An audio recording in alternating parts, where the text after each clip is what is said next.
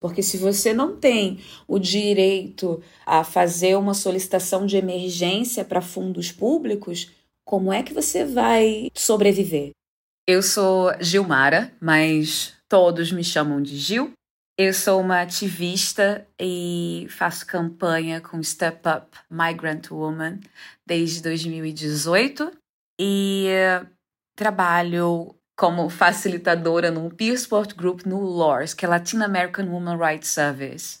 Nós, imigrantes, que sofremos com violência doméstica e quando vamos pedir socorro, geram-se muito mais perguntas sobre quem nós somos, sobre nossos documentos, ao invés de se preocupar com a nossa segurança.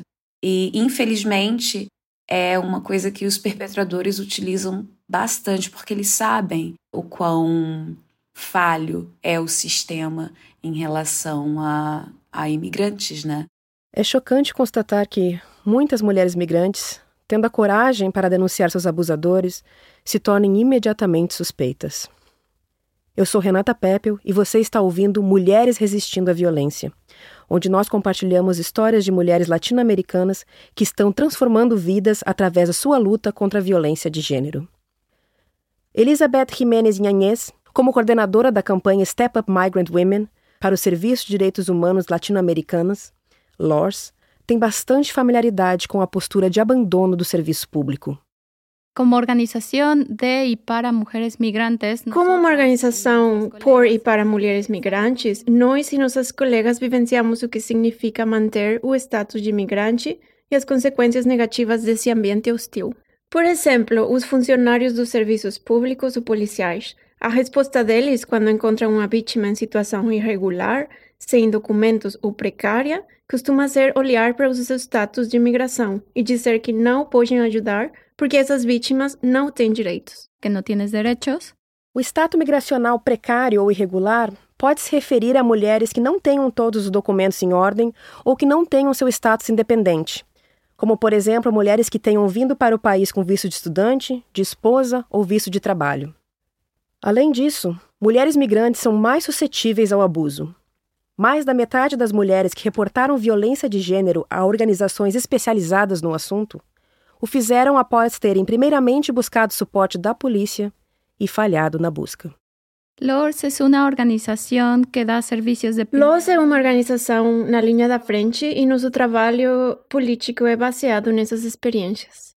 É assim que surge o trabalho com a Step Up, através de casos que mostram a alta incidência de mulheres que se sentem aterrorizadas, que têm mais medo da polícia do que os próprios abusadores. Esses serviços de linha de frente incluem aconselhamento, assessoria jurídica para benefícios sociais, moradia e direitos trabalhistas, bem como atividades de socialização e sessões para a reconstrução de autoestima. Se tu não hablas inglês, se te vês diferente... Se você não fala inglês, tem uma aparência diferente ou seu status de imigração não é regular, você vai receber um tratamento completamente diferente, baseado nessa perspectiva de controle de imigração.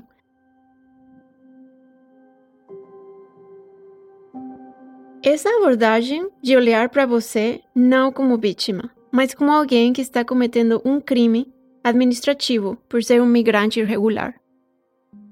Porque parte do abuso é dizer às vítimas que ninguém vai acreditar nelas, que serão deportadas ou detidas. Então, quando a mulher decide sair da situação de violência... Então, quando as mulheres decidem sair de uma situação de violência e buscar ajuda, a resposta do Estado é exatamente o que lhes foi dito. Vou passar seus dados para a polícia de imigração... Você não tem direito a um refúgio porque você não tem direito a fundos públicos. Vamos te deter, deportar e não acreditar em você. Isso confirma as ameaças feitas pelos agressores. Isso foi exatamente o que aconteceu com a Gil, que migrou para o Reino Unido vinda do Rio de Janeiro com a sua família, seu companheiro e 2 filhos. Eu vim para o país com um parceiro, a qual tinha os 2 direitos, brasileiro e inglês. Então, em determinado momento, eu acabei ficando irregular, porque eu vim como turista. Ele me fez acreditar que seria possível ter a documentação toda aqui. Mas o tempo foi passando, o poder de controle foi aumentando e eu acabei ficando irregular. A situação no relacionamento ficou ainda muito mais difícil, porque ele utilizava a minha falta de documentos para abusar, basicamente. Então foi progredindo até que chegou num ponto em que eu não aguentei mais e eu literalmente fugi de casa para pedir ajuda no departamento de polícia. Infelizmente, não tinha acontecido em Londres, tinha acontecido no interior. E no interior, inclusive, a polícia de emergência, ela fecha o prédio. Então eu fiquei na rua para poder pedir ajuda e entrei no departamento de polícia, tentei explicar o que tinha acontecido, o inglês muito difícil. Então, a minha experiência ela foi bem hostil. A polícia dizendo que não era hotel, que eu deveria buscar auxílio na minha embaixada ou na imigração para retornar para o meu país. Sendo que naquele período eu tinha fugido dele, mas ele, como perpetrador, ele ainda ficou com uma menor de idade, a nossa criança, sabe? Então eu pensei que eu iria ser acolhida, ser escutada e não fui. Só que quando eu cheguei no home office para poder pedir um retorno voluntário, eu falei, eu não vou ficar na rua, né, gente? Eu tenho casa, eu tenho minha mãe, tenho minha família no Brasil, então, por favor, me manda embora aí. Tenho meus documentos. Eles disseram para mim, eu preciso de pelo menos 7 dias para fazer a emissão do ticket. Mas enquanto isso, o que acontece com você? Quando eu vim para o país, para a Inglaterra, eu vim com a criança do meu relacionamento com esse parceiro, mas eu tinha uma criança maior do meu relacionamento anterior. Então, quando eu fui pedir socorro para voltar para o meu país, eu não estava sozinha, eu estava com a criança que era minha responsabilidade total, né? E falou, olha, infelizmente, não tem o que a gente fazer. Você tem onde ir? Você conhece alguém aqui? A única pessoa que eu conhecia era o perpetrador. E eu acabei indo para outro departamento de polícia, passando a noite lá, até que alguém me colocou num hostel. Então, o processo de sair de um relacionamento abusivo e, no susto, me tornar uma sem-teto foi um choque muito grande. Principalmente no período em que aconteceu. Era dezembro, sabe? Quase Natal. Então, a temperatura absurdamente fria e aquela sensação de onde é que eu tô, para onde eu vou e enfim. Felizmente para Gil, a Lors interveio e ajudou a encontrar um abrigo. Uma pessoa da embaixada brasileira contou a Gil sobre a organização e recomendou que ela ligasse para eles. Tendo ouvido essa situação repetidamente através do seu trabalho na linha de frente de apoio a imigrantes, a Lors decidiu desenvolver uma campanha, Step Up Migrant Women, para justamente enfrentar as falhas no sistema. Entonces, respondiendo a esta necesidade... Em resposta a essa situação, a Lors tem essa campanha com o objetivo de garantir mudanças legislativas e nas políticas públicas para criar o que em inglês se chama de firewall. Isso implicaria uma separação clara entre relatar crimes ou acessar serviços e qualquer tipo de controle de imigração. A campanha foi criada pela LOS e lançada no dia 1º de novembro de 2017. O objetivo era, primeiro, informar as pessoas que isso estava acontecendo e também influenciar pessoas no poder a buscarem mudanças nas políticas públicas a fim de priorizar a proteção das mulheres e não o controle da imigração. Más que poner em marcha controles migratórios. A campanha foi impulsionada por uma coalizão de mais de 50 organizações do setor de direitos humanos, migrantes e feministas, incluindo muitas organizações lideradas por migrantes de diferentes grupos étnicos, que culminou com a pressão por emendas no projeto de lei do abuso doméstico no Reino Unido. O projeto de lei de abuso doméstico foi apresentado pela primeira vez em 2019. Uma das principais áreas que não cobriu foi o fornecimento de proteção para as mulheres migrantes. Desde o início desse processo legislativo, a LOS e Step Up, em conjunto com outras organizações, se envolveram para buscar mudanças específicas no projeto de lei. Nós coletamos informações, casos de estudo, e trouxemos uma riqueza de informações fornecidas pelas organizações e as compartilhamos com políticos. mostrando coletivamente que as barreiras que mulheres migrantes enfrentam não são isoladas, mas estruturais. No son aisladas, sino estructurales. Compartilhar histórias foi essencial para fornecer evidências que demonstrem preconceitos estruturais em relação a mulheres migrantes para serem levadas ao parlamento. No entanto, falar sobre essas experiências de violência pode ser um processo doloroso e difícil.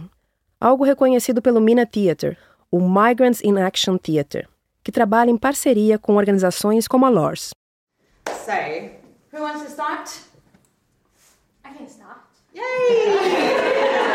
Otherwise, no one would do. What's the question?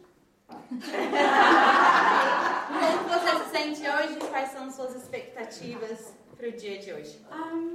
I'm feeling peaceful, calm, and I expect a day full of love with my community. And I pass to you. Meu nome é Carolina e eu sou diretora artística da MINA, que significa Migrants in Action em inglês. A MINA, como eu disse, é um grupo de teatro comunitário para mulheres brasileiras em Londres que passaram por alguma forma de violência de gênero. Porém, nós brasileiras, a gente entende que, de alguma forma, todas nós já passamos por alguma forma de violência, em níveis diferentes. A gente já experienciou algum tipo de violência na vida. Então, a Mina é justamente usar das artes e do teatro, usa a metodologia do teatro do oprimido, criado pelo Augusto Boal, nos anos 70, no Brasil, onde a gente coloca a voz de grupos minorizados, né? No centro do palco, no centro da conversa, para que essas vozes sejam ouvidas, né? A gente acredita que todo mundo tem voz, a dificuldade é só que nós sejamos ouvidas, escutadas, né? Então, a gente faz encontros onde, a partir de técnicas, jogos teatrais... I'm going to invite you all to stand up. Take a deep breath together. A gente vai se soltando, vai estabelecendo confiança e aos poucos contando as nossas histórias. Nunca fiz, eu estava um pouco tímida, mas todas as reuniões era diferente. Dançar, cantar, os poemas, poder expressar nossas emoções. Algo que me ajudou muito, e as outras mulheres também.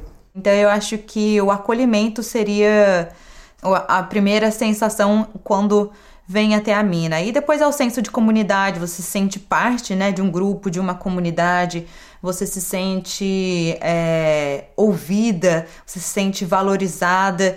Então, eu acho que... E tem, né, como são das artes, então tem muita música, sempre tem muita música brasileira, tem muita música, né, que remete à nossa cultura.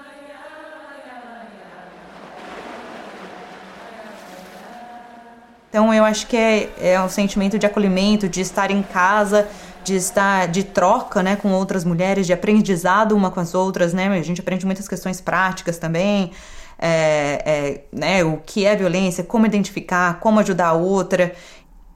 Bom, cada uma vem com uma bagagem, com uma história. São histórias muito pessoais, mas tem gente que vem de lugares de muita opressão, de muito sofrimento, de não se reconhecer, de nunca ter sido valorizada pelo trabalho que fez, por ter vindo, né, de uma classe mais baixa, por ter vindo de um lugar menos visibilizado no Brasil. E quando essa mulher chega na Mina, muitas vezes é um processo, vem de um lugar muito defensivo, né? Ou de, ok, aqui eu posso falar. São meses de processo, né? É muita conversa nesse meio tempo, quando a gente não tá nos nossos workshops. Fora dos workshops, a gente conversa muito também. Então, digamos que essa mulher chega com medo, com receio, com uma empolgação muito grande, e o processo é justamente que ela se encontre nesse lugar, né? Que ela se encontre, que ela se sinta bem, em paz com ela nesse espaço, e aos poucos ela vai se reconhecendo e reconhecendo os próprios talentos. E o que há no teatro e nas artes que encoraja o compartilhamento dessas experiências dolorosas? O teatro, no teatro a gente questiona, né, o personagem, quem ele é, são, né, as perguntas base, né, a coluna vertebral do teatro é quem, como, onde, quando e por quê, né, então fazendo essas perguntas, não para o personagem, mas para a gente mesmo, a gente consegue entender quem nós somos, a nossa função na sociedade, né? Como a gente pode mudar a sociedade, como a gente pode fazer diferente. Então é muito importante fazer primeiro um trabalho interno, né? De cura individual, de cura coletiva, para então a gente lutar contra o sistema, né? Então a função do teatro é essa, né? O teatro é a arte do ator e, como o Boal dizia, o ator é o cidadão que age para transformar a sociedade que a gente vive. Gil definitivamente se tornou uma agente de mudança e transformação. Depois de compartilhar sua história com a Lors, receber apoio e começar a se curar, ela deu um passo adiante para garantir que outras mulheres não tivessem que passar pela mesma experiência que ela passou. Foi o Lors que, a princípio, foi meu salvador, foi a organização que me salvou de uma situação bem difícil. Ela me perguntou se eu queria fazer parte de um evento que iria acontecer no parlamento. E eu falei, como assim, gente, no parlamento? Mas, vamos lá. Falei, né, que eu ia fazer a minha parte, então eu vou fazer a minha parte. Bueno, Jill es una mujer admirable. Jill é uma mulher admirável por sua convicção, pelo trabalho que realizou e pela força que possui para procurar mudanças. Jill é alguém que, por exemplo, durante o debate sobre a lei de abuso doméstico, foi apresentar provas do caso dela. Ela deixa muito claro, isso aconteceu comigo, mas não é uma história isolada, é sistemática e institucional. O sistema não está funcionando. Esses sistemas costumam ser tão elitistas e fechados que isso afeta a representatividade de vozes, não apenas em termos de políticas, mas também as vozes de sobreviventes e vítimas de violência. Okay, thank you very much for coming in to give evidence this afternoon. My name is Gilmara Garcia, and I'm here to share my experiences. I came 4 years ago. Então, tudo começou como uma forma de testemunho. Olha, aconteceu comigo, mas, por favor, vamos mudar para poder não acontecer com mais mulheres. Porque a questão toda é realmente a falta de informação e a falta de acolhimento. We cannot at all help you. You need to go to the immigration and your embassy. So the police, you went as a victim of domestic abuse and the police told you that there would be no accommodation for you and that because your status was unsettled, that actually you now had to just go to your embassy, even though you had reported to them as a victim of violence. El trabajo de las mujeres que tienen experiencias de abuso doméstico. Essas mulheres que vivenciaram essas situações de abuso tiveram um espaço para compartilhar conosco e participar. E isso é um dos maiores sucessos, porque o governo não conseguiu dizer, bom, não vamos fazer nada. Nós apresentamos 3 emendas específicas que visavam responder a algumas das necessidades específicas das mulheres migrantes. A emenda que o LOS levou junto com o Step Up foi uma proposta para criar uma firewall entre os mecanismos de apoio e controle de imigração. Entonces, durante todos estos años, porque fue un proceso muy largo de hacer esta bill. Foi um processo muito longo de redigir o projeto e analisá-lo. E muitas coisas aconteceram no meio, como a pandemia, mas depois de atrasos, o projeto se tornou lei em abril. De modo geral, nossa posição é que, infelizmente, apesar de algumas concessões feitas em termos de denúncias seguras e confidenciais, e um projeto piloto para oferecer acomodação às mulheres migrantes, a lei não responde à necessidade e urgência de protegê-las. A la necesidad urgente de proteger mujeres migrantes. Gil permanece pragmática em sua reação ao poder público e às falhas na lei. O que me faz ter ainda a esperança e, novamente, o senso de missão é realmente saber que esse projeto, ele está indo para a direção de alguma coisa que vai marcar. Mas se isso vai acontecer na minha geração ainda, não creio. Os conservadores, eles são muito relutantes para sair da zona de conforto, sabe? Então, é uma longa jornada. Apesar disso, o governo teve que reconhecer os grupos afetados a partir da publicação dessas histórias pessoais.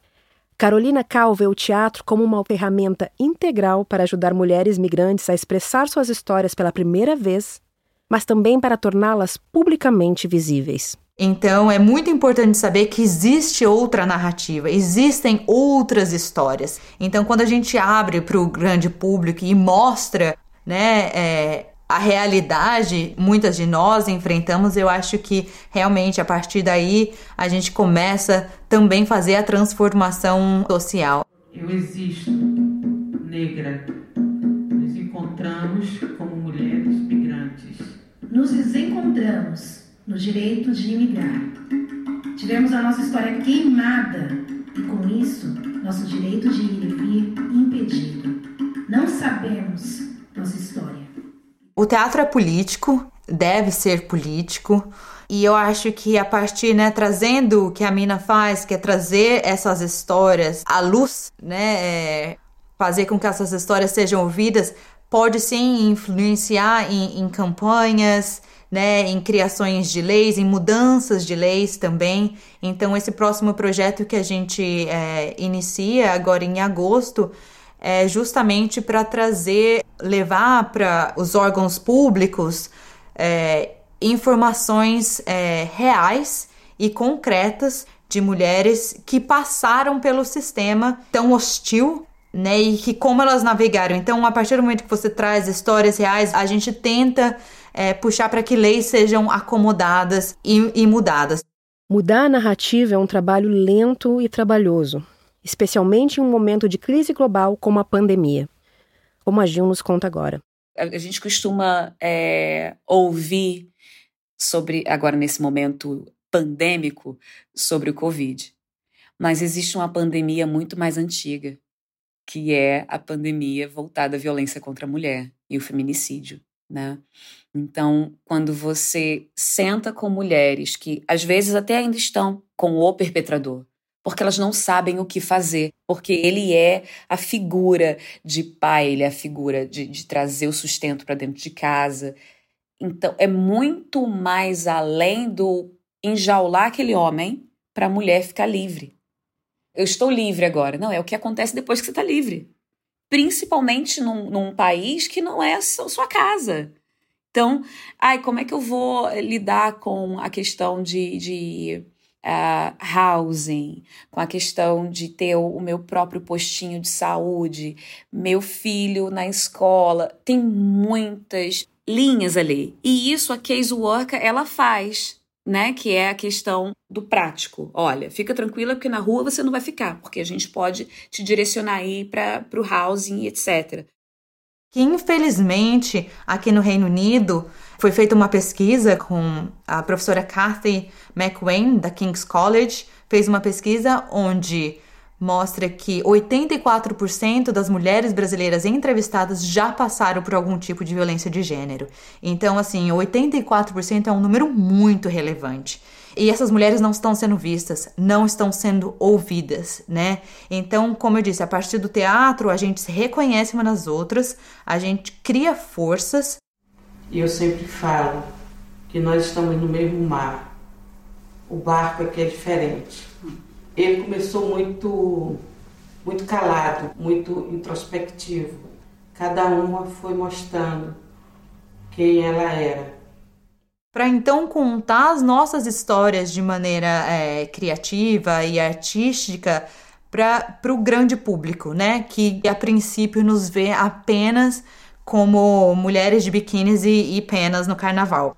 Levando em consideração que nós, né, da comunidade latino-americana, comunidade brasileira, somos ainda, infelizmente, invisíveis aqui no Reino Unido, né? A um ponto de que, há 2 meses atrás, a gente preencheu o censo de 2021 e a gente teve que ticar outros, né? Porque não tinha ali um espaço para a comunidade latino-americana, sendo que nós somos uma comunidade grande aqui no Reino Unido.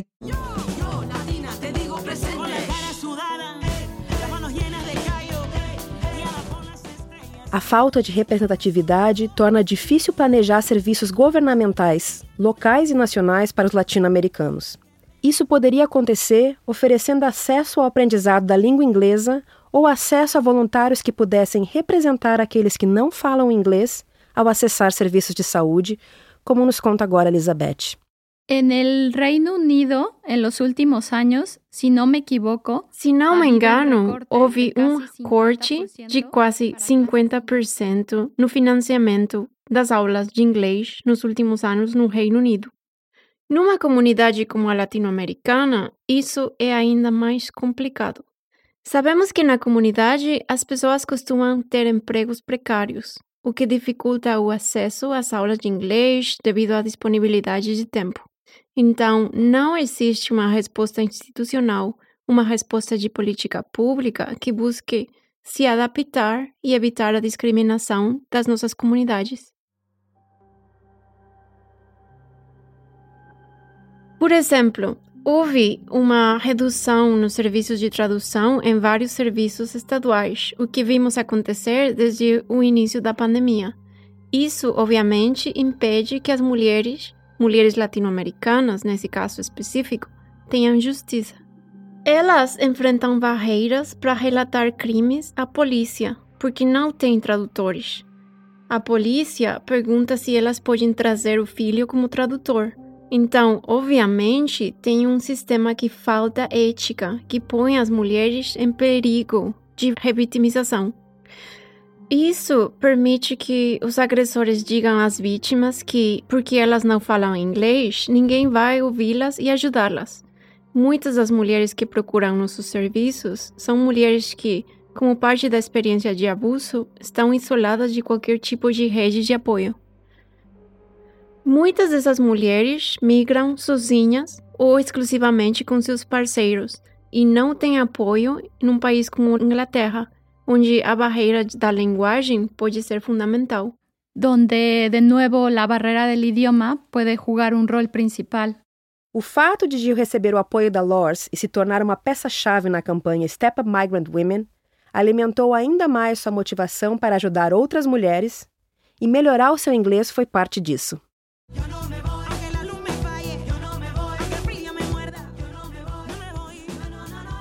Porque até então o inglês que eu tinha era... Quer dizer, meu inglês ainda não é lá essas coisas. Mas eu comecei a estudar, porque o que eu quero no meu objetivo maior é me tornar uma support worker. LORS, essa organização que, além de ter me salvado, hoje me dá trabalho. Olha que coisa maravilhosa. LORS, para poder fazer parte de um grupo de apoio para mulheres que ainda hoje... Porque a gente precisa lembrar de uma coisa. Isso aconteceu comigo em finalzinho de 2016. Nós estamos em 2021 e existem mulheres ainda passando por situações similares a qual eu passei.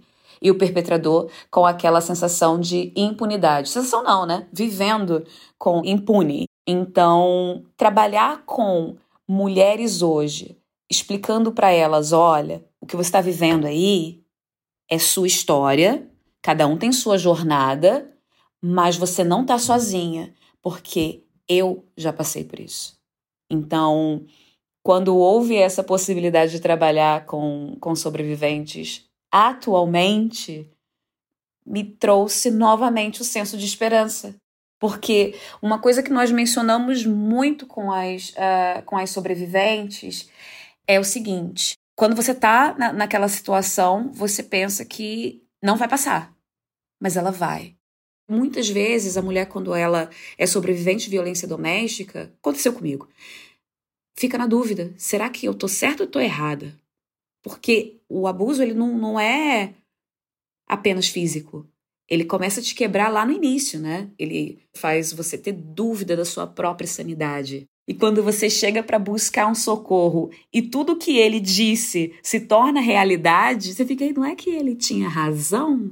Melhor ficar com ele. Então, estando nesse peer support group falando, olha, o ciclo da violência, ela é circular. Existe, você vai ter o momento ali de lua de mel, aí ele vai progredindo até a explosão. Aí depois ele volta novamente, você, agora eu descanso. Mas você está sempre pisando em ovos. Então, são ferramentas que você mostra para a mulher que aquilo ali não é normal, o que ele está fazendo, mas a escolha ainda é dela. A gente acolhe, a gente dá as ferramentas, explicando o que é a violência doméstica, como afeta a criança, como ajudar a criança, porque muitas de nós, aconteceu comigo, né? Nós temos menores, o que acaba gerando ainda um quê a mais do porquê não sair do relacionamento abusivo quando você tem uma criança. Eu queria muito, muito, para essa mulher que tá escutando esse podcast, procurando por mudanças aqui nesse país, e enquanto essa mudança não chega, buscando mais mulheres para lutar juntas por mudanças. Se você gostaria de ser uma dessas pessoas que lutam por mudanças para a América Latina e outras mulheres migrantes, para aprender com elas, dar mais apoio às suas campanhas e influenciar as políticas de violência de gênero que, na verdade, se baseiam nas experiências vividas pelas mulheres. Informações sobre todas as organizações apresentadas, caso você queira se envolver ou doar, estão disponíveis em nosso site wrv.org.uk, bem como informações de suporte de emergência se você estiver sofrendo abuso. Para mim é uma honra, é um privilégio poder fazer o que eu faço. Eu não consigo nem explicar às vezes, porque como você disse, é uma sinergia, uma atmosfera que se cria de irmandade mesmo, que acolhe e aquece o coração. Então, para mim, é um privilégio, é meu dever como cidadã, como mulher, como brasileira, fora do país, trazer as nossas vozes, até então caladas ou ignoradas, para espaços onde a gente não iria se não fosse a força coletiva.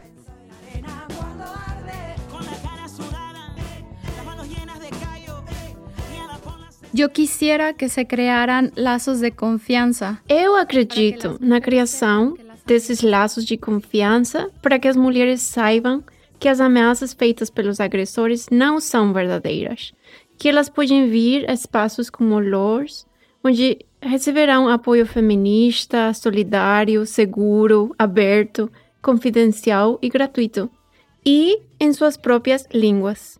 Grátis e em seu mesmo idioma.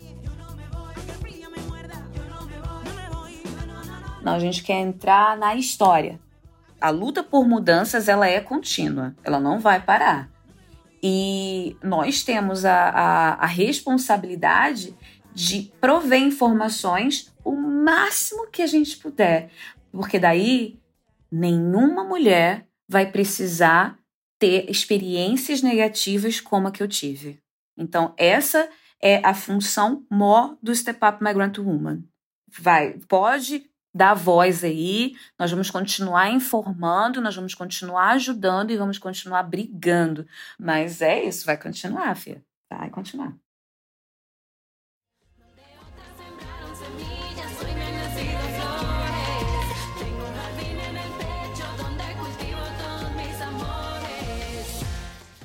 O nosso muito obrigada a Gilmara Garcia, Elizabeth Jimenez Yanez, a Carolina Kauan Grisani por compartilharem suas histórias conosco.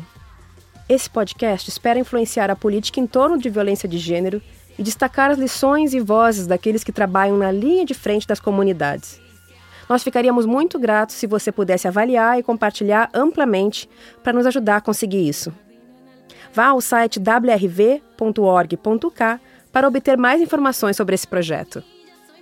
A Louise Morris foi a nossa produtora e roteirista, Renata Peppel a nossa apresentadora, apresentando músicas de Rebecca Lane e Wará, e Eliane Correia como nossa engenheira de áudio. Agradecimentos especiais a Cathy McElwain, Moniza Rizini Ansari e Marilyn Thompson. Mulheres Resistindo à Violência foi financiado por uma bolsa do King's College London, ESRC e IAA, por meio de uma bolsa de estudos com o Bureau da América Latina, Latin American Bureau.